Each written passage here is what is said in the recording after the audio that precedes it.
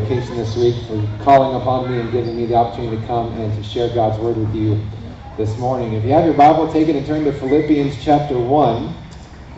I know that he has started a series on Elijah, and so instead of taking his thunder, I'll let him continue in that, and I just chose something on my own. Philippians chapter 1, we'll be looking at verses 21 through 30. As we seek to answer the question this morning, how do we live? Very simple question. How do we live? And here in these 10 verses, 21 through 30, Paul gives us the illustration and example of how we are to live based on his own life in the midst of persecution and of suffering.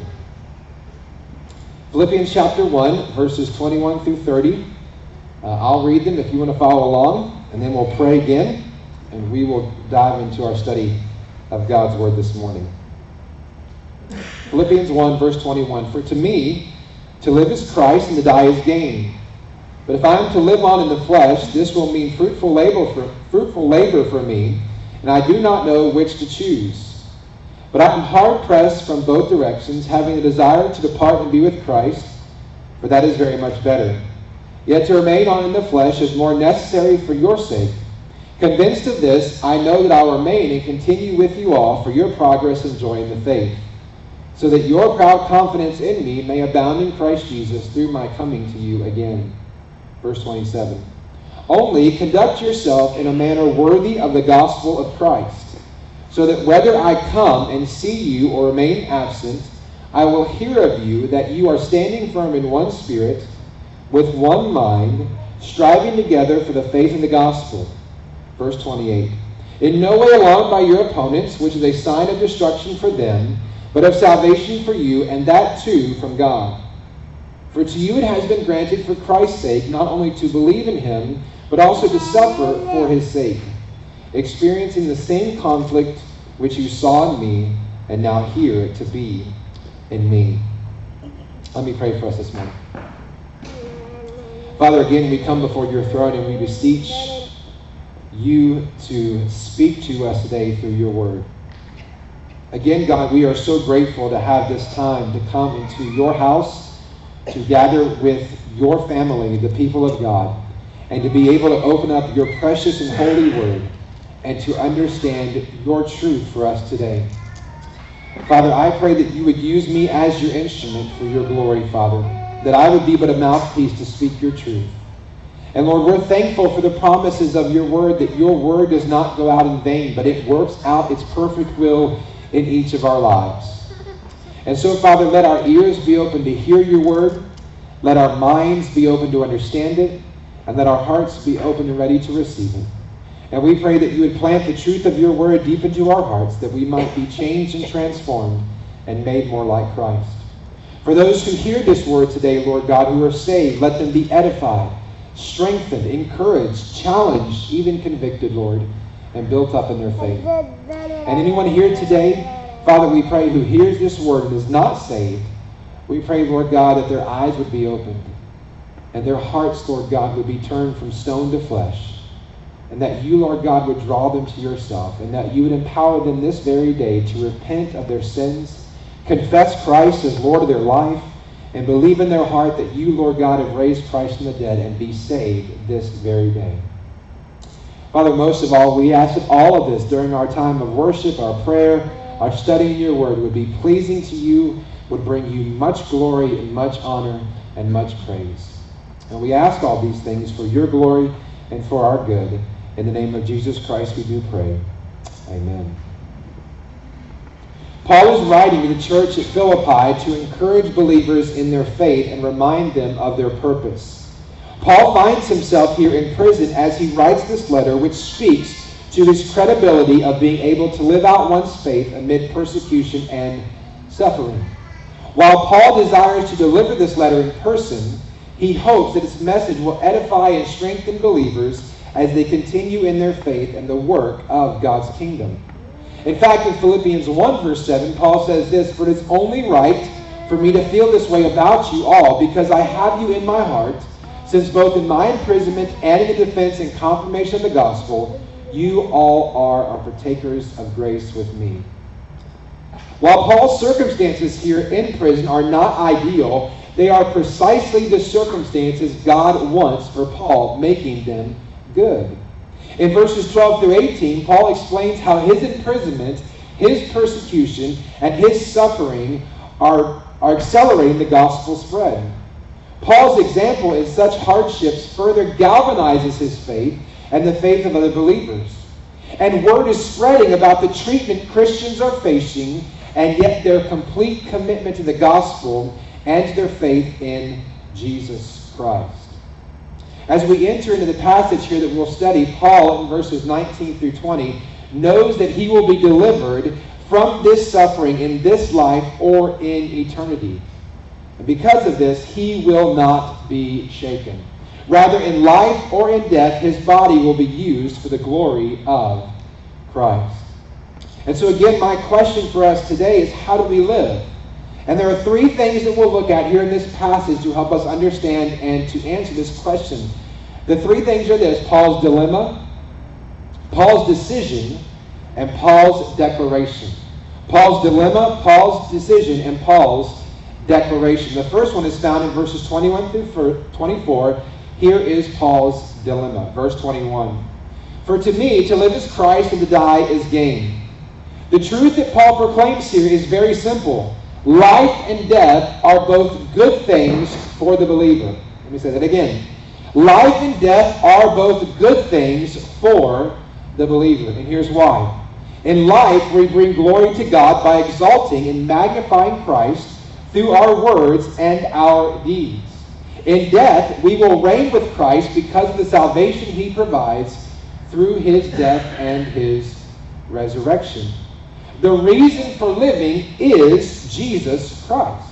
The reason for living is not for good, it's not for wealth, it's not for health, it's not for fame, it's not for reputation or anything else in this world. The reason for living is Jesus Christ.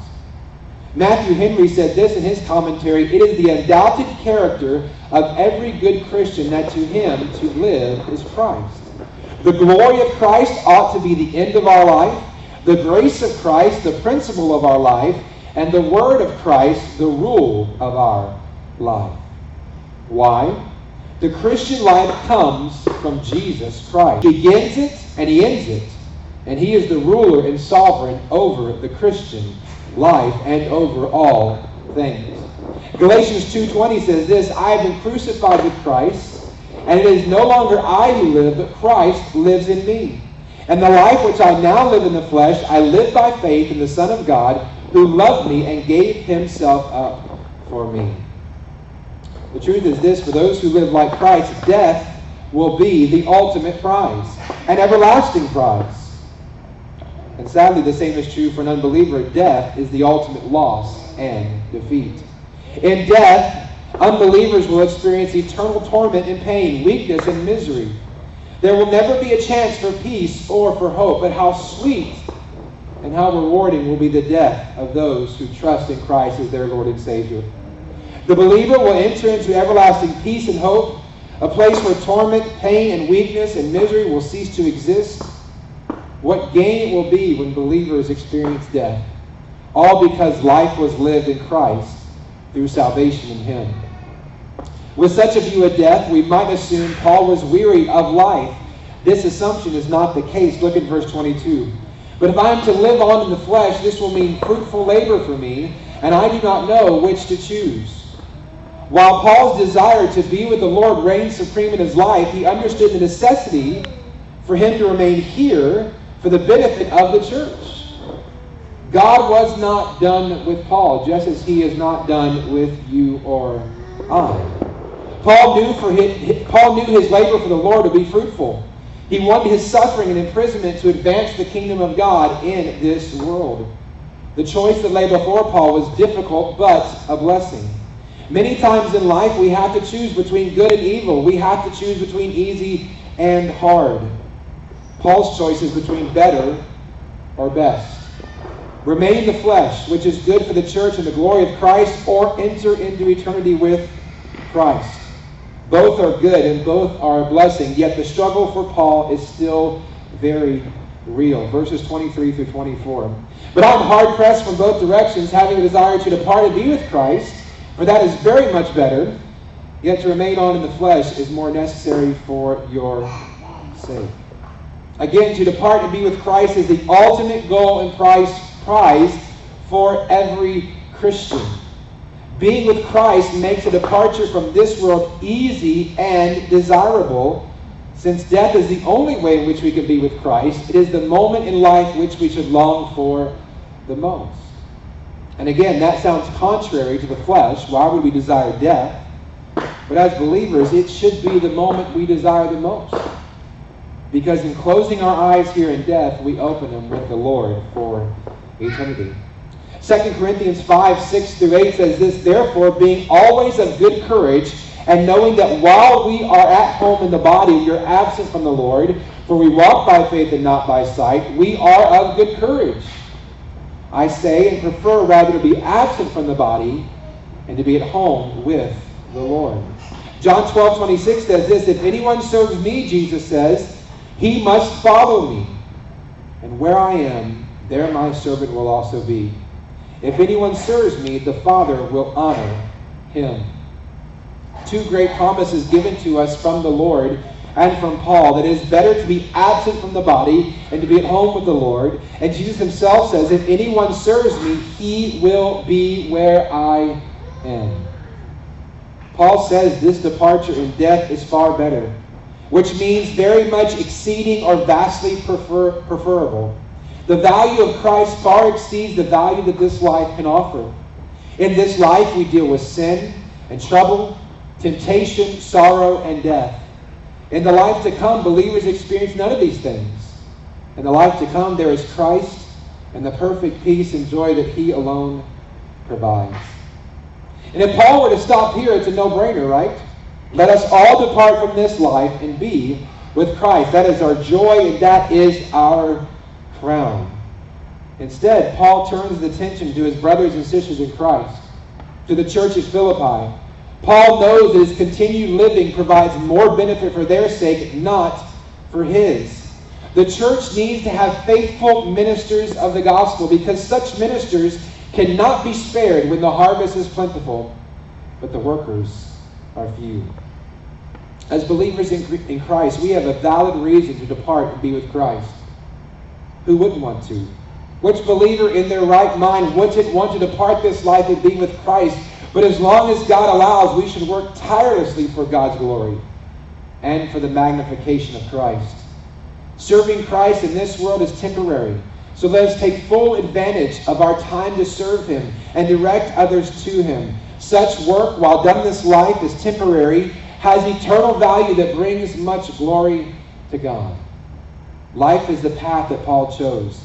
Paul chose to deny himself a bit longer the satisfaction of his eternal reward to advance the gospel and the kingdom of God for the good of the church.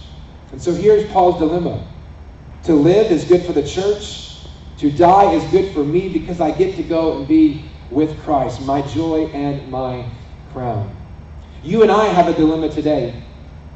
Those sitting right here and those listening online have a dilemma today. For some, it's already been solved because they put their faith and trust in Jesus Christ. So the dilemma is no longer now between heaven and hell. It's between live now for the glory of God or depart and be with him for all eternity. And that's a good dilemma to have because, again, we're choosing from what's better and what is best. Better being living here and advancing the gospel. Best being going home and being with the Lord.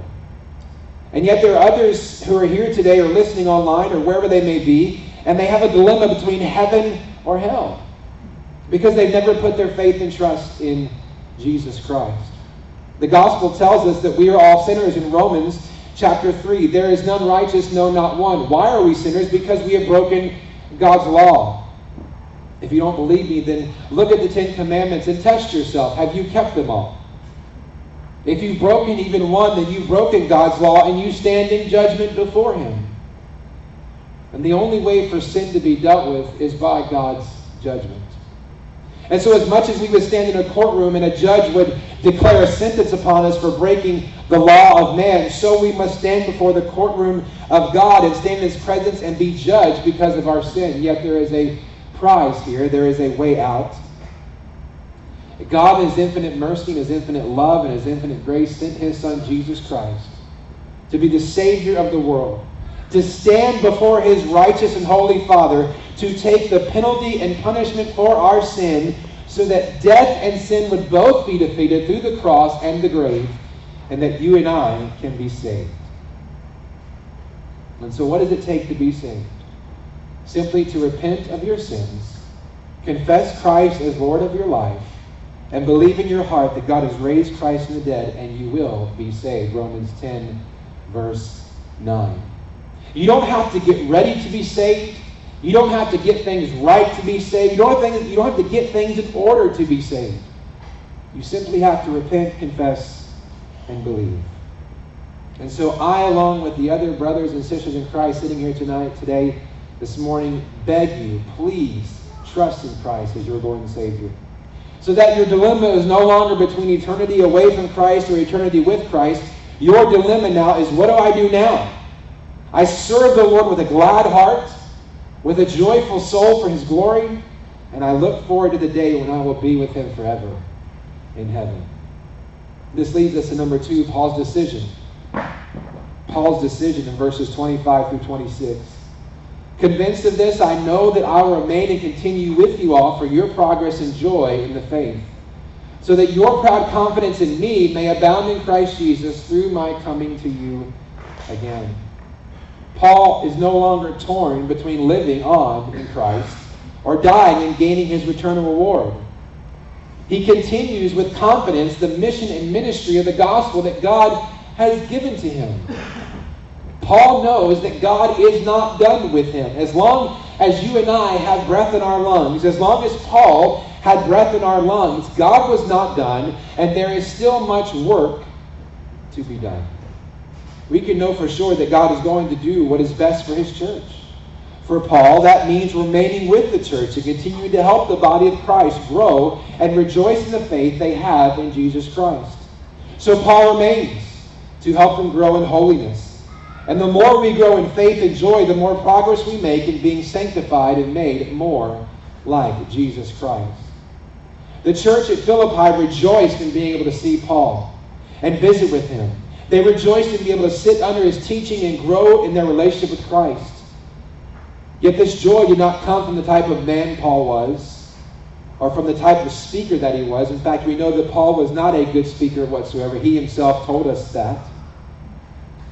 The church rejoices because there are men of God who rightfully and correctly and boldly proclaim His truth. That is what the church at Philippi rejoiced in Paul about. Not because of anything that he was, but because of everything that Christ was and is in him and in us. And so, brothers and sisters in Christ, let us rejoice in the men that God has placed over us as faithful ministers, faithful shepherds, faithful teachers, who clearly, correctly, and boldly proclaim the truth of God's Word. As Christians, all of our joy flows from and leads to Christ. And faithful ministers of God reinforce our joy in Christ and encourage us to follow Christ more closely. So as much as Paul had a dilemma, he now makes a decision. I will remain and I'll rejoice, and I'll have to wait a little longer, but I will work faithfully to make Christ known and to help believers grow in their faith. And that's our decision today. That should be our decision today. If you are here today and you've trusted in Christ as your Lord and Savior, there is now work to be done. There are the lost who need to hear about Jesus, and there are the saved who need to be discipled in their faith. And as much as newborn babies need the help of their mother and father to survive physically, so newborn believers need the help of brothers and sisters in Christ to survive spiritually. It does not mean they will not survive. Yet if we see folks get saved and we send them out to face the world on their own, then they will not grow as much as they could or should. And they will not be able to rejoice as much as they should if they have believers coming alongside them and helping them proclaim Christ and make him known.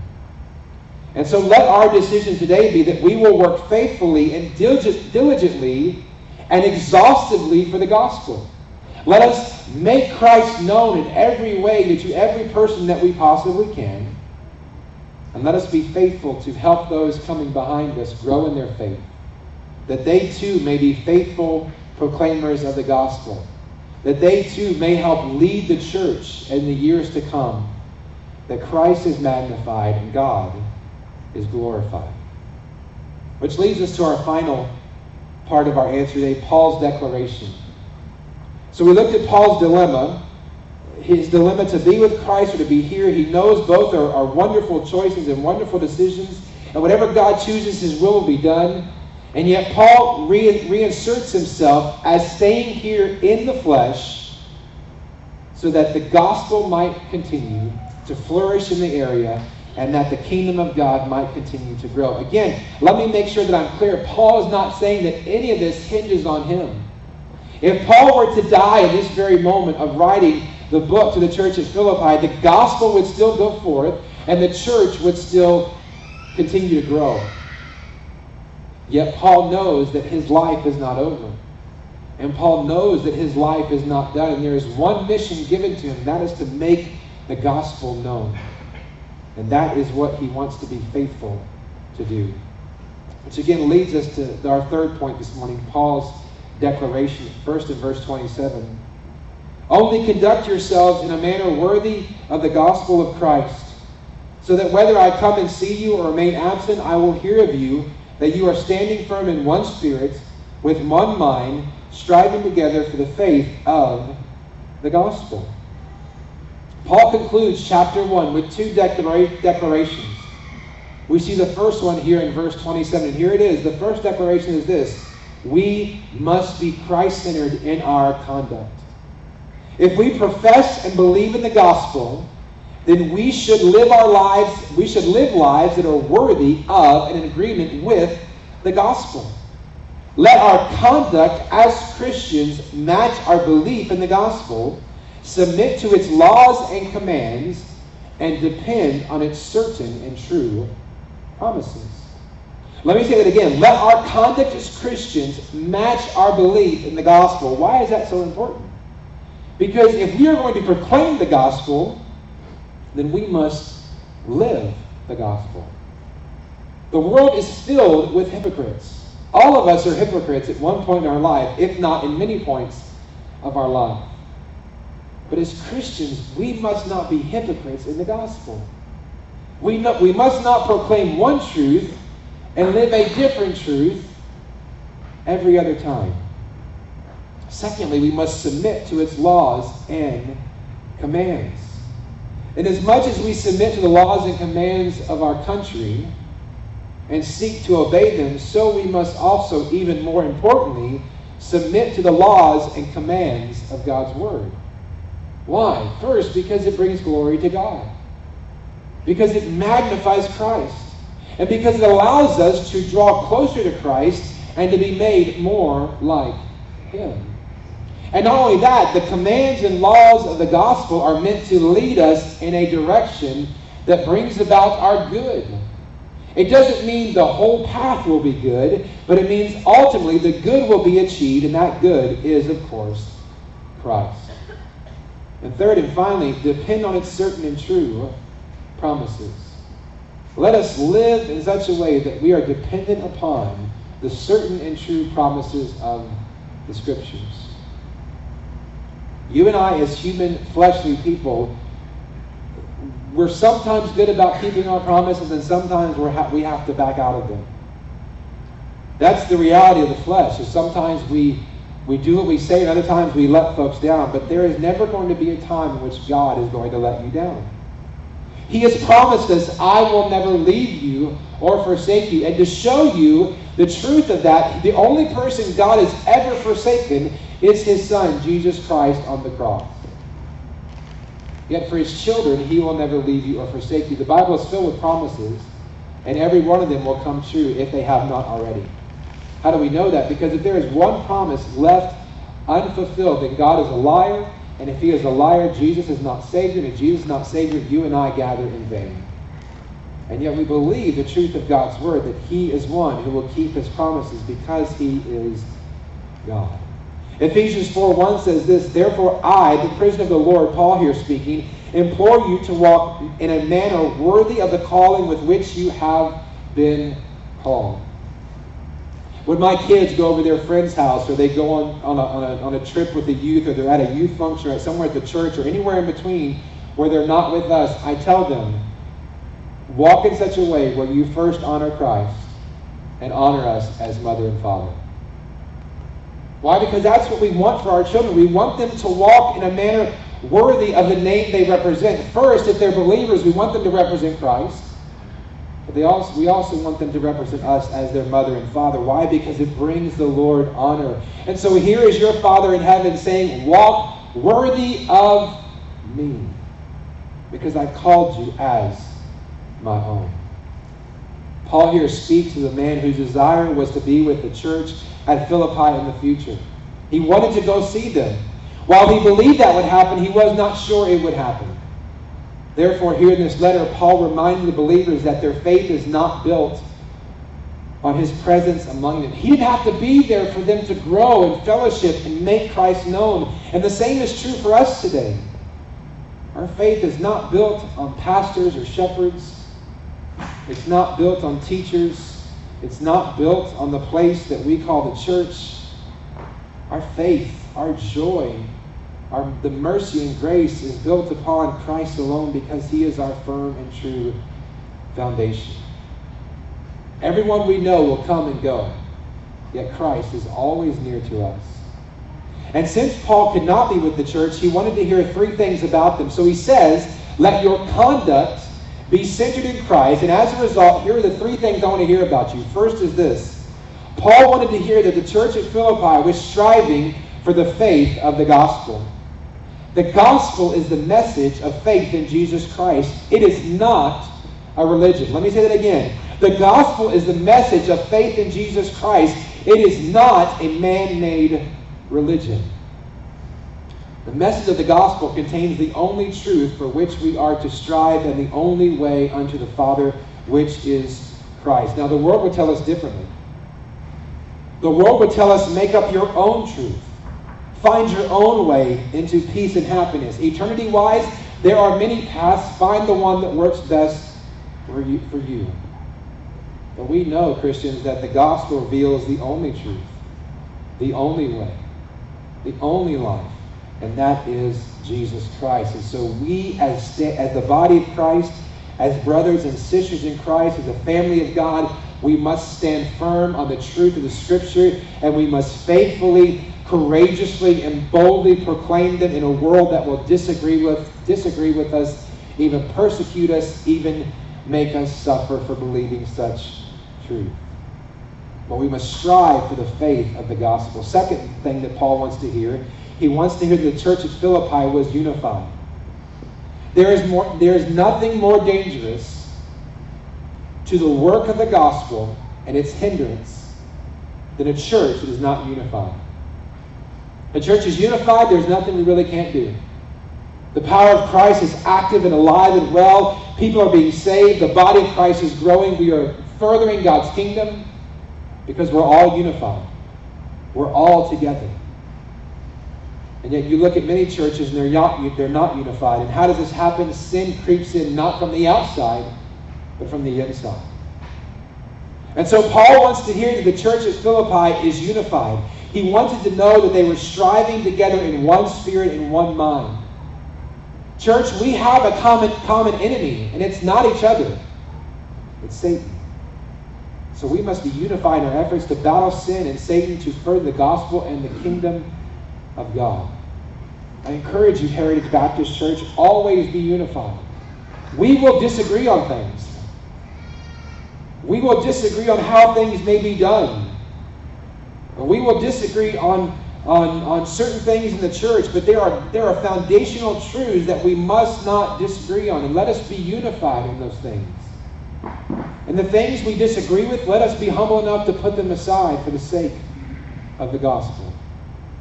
The third thing Paul wants to hear is that the church at Philippi was standing firm in the faith of the gospel.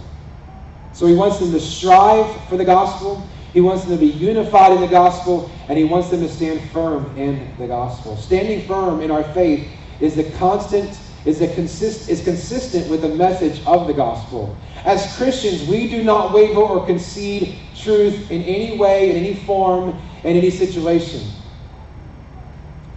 God's word is the only absolute truth. And we must plant ourselves firmly in it and not be moved. If it costs us everything, we must not be moved.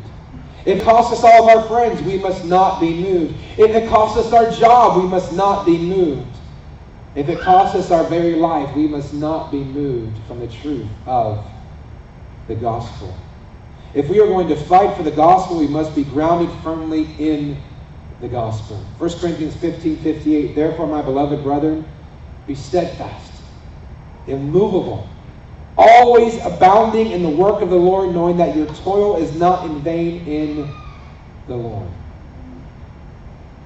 I think there's no better example of this truth being lived out in the Bible than our brother Job. Satan wanted to test Job, tempt him, see if he could draw him away from the Lord, and God knew what was already going to happen, but yet God gave Satan permission to tempt and test Job. And so what did Satan do? Satan removed everything from him, all of his possessions, all of his riches. When that didn't work, God said that he could touch everything else except him. He couldn't take his life. And then we see, of course, his family was wiped out.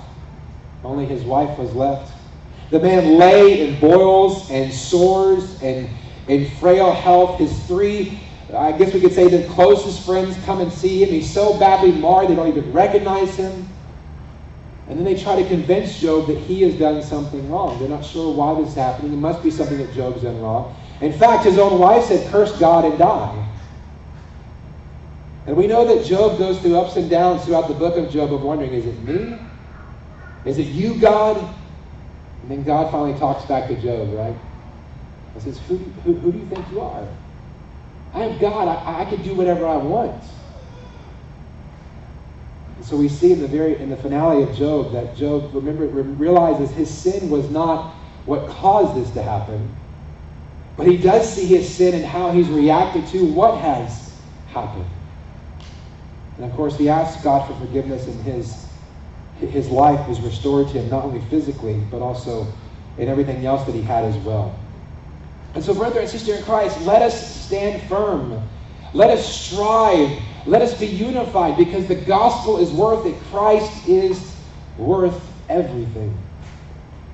The second declaration is found in verses 28 through 30. It says this, in no way alarmed of your opponents, which is a sign of destruction for them, but of salvation for you, and that too from God. For to you it has been granted for Christ's sake not only to believe in him, but also to suffer for his sake, experiencing the same conflict which you saw in me and now hear to be in me. The second declaration that Paul makes to the church at Philippi is to be courageous and faithful in the midst of suffering. Let's be honest, none of us like to suffer. None of us like to be in pain.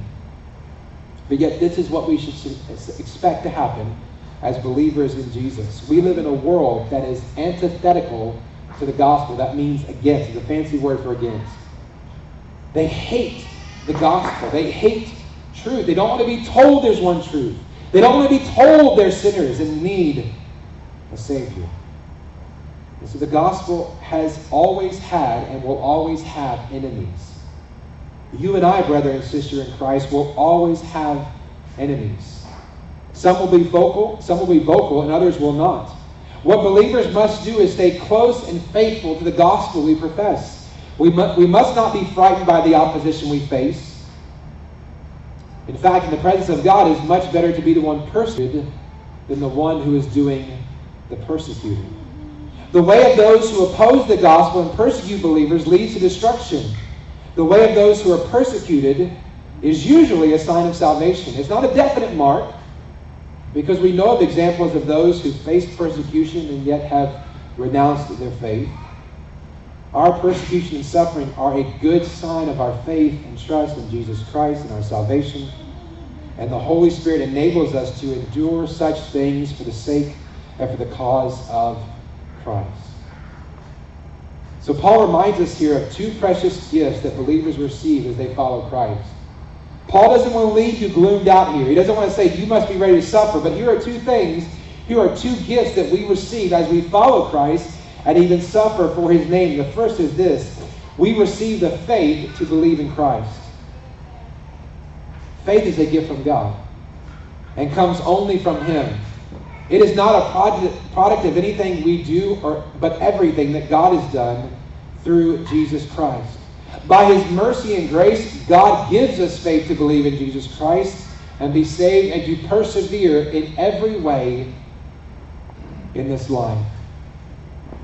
So the faith that we have in Christ is a gift from God and is strengthened as we suffer for him. Second, we can suffer for the sake of Christ. Suffering for Christ is a great honor and privilege.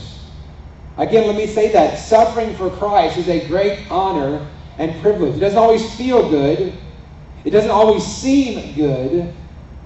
Yet it is a great honor and privilege for us to suffer for the sake of Christ. Why? By suffering for the sake of Christ, we bring God glory and encourage other believers to be faithful in their trust and faith in Christ, and we make the gospel known. Matthew 5:11 and 12. Blessed are you when people insult you and persecute you and falsely say all kinds of evil against you because of me. Rejoice and be glad. Why? For your reward in heaven is great. For in the same way they persecuted the prophets who were before you.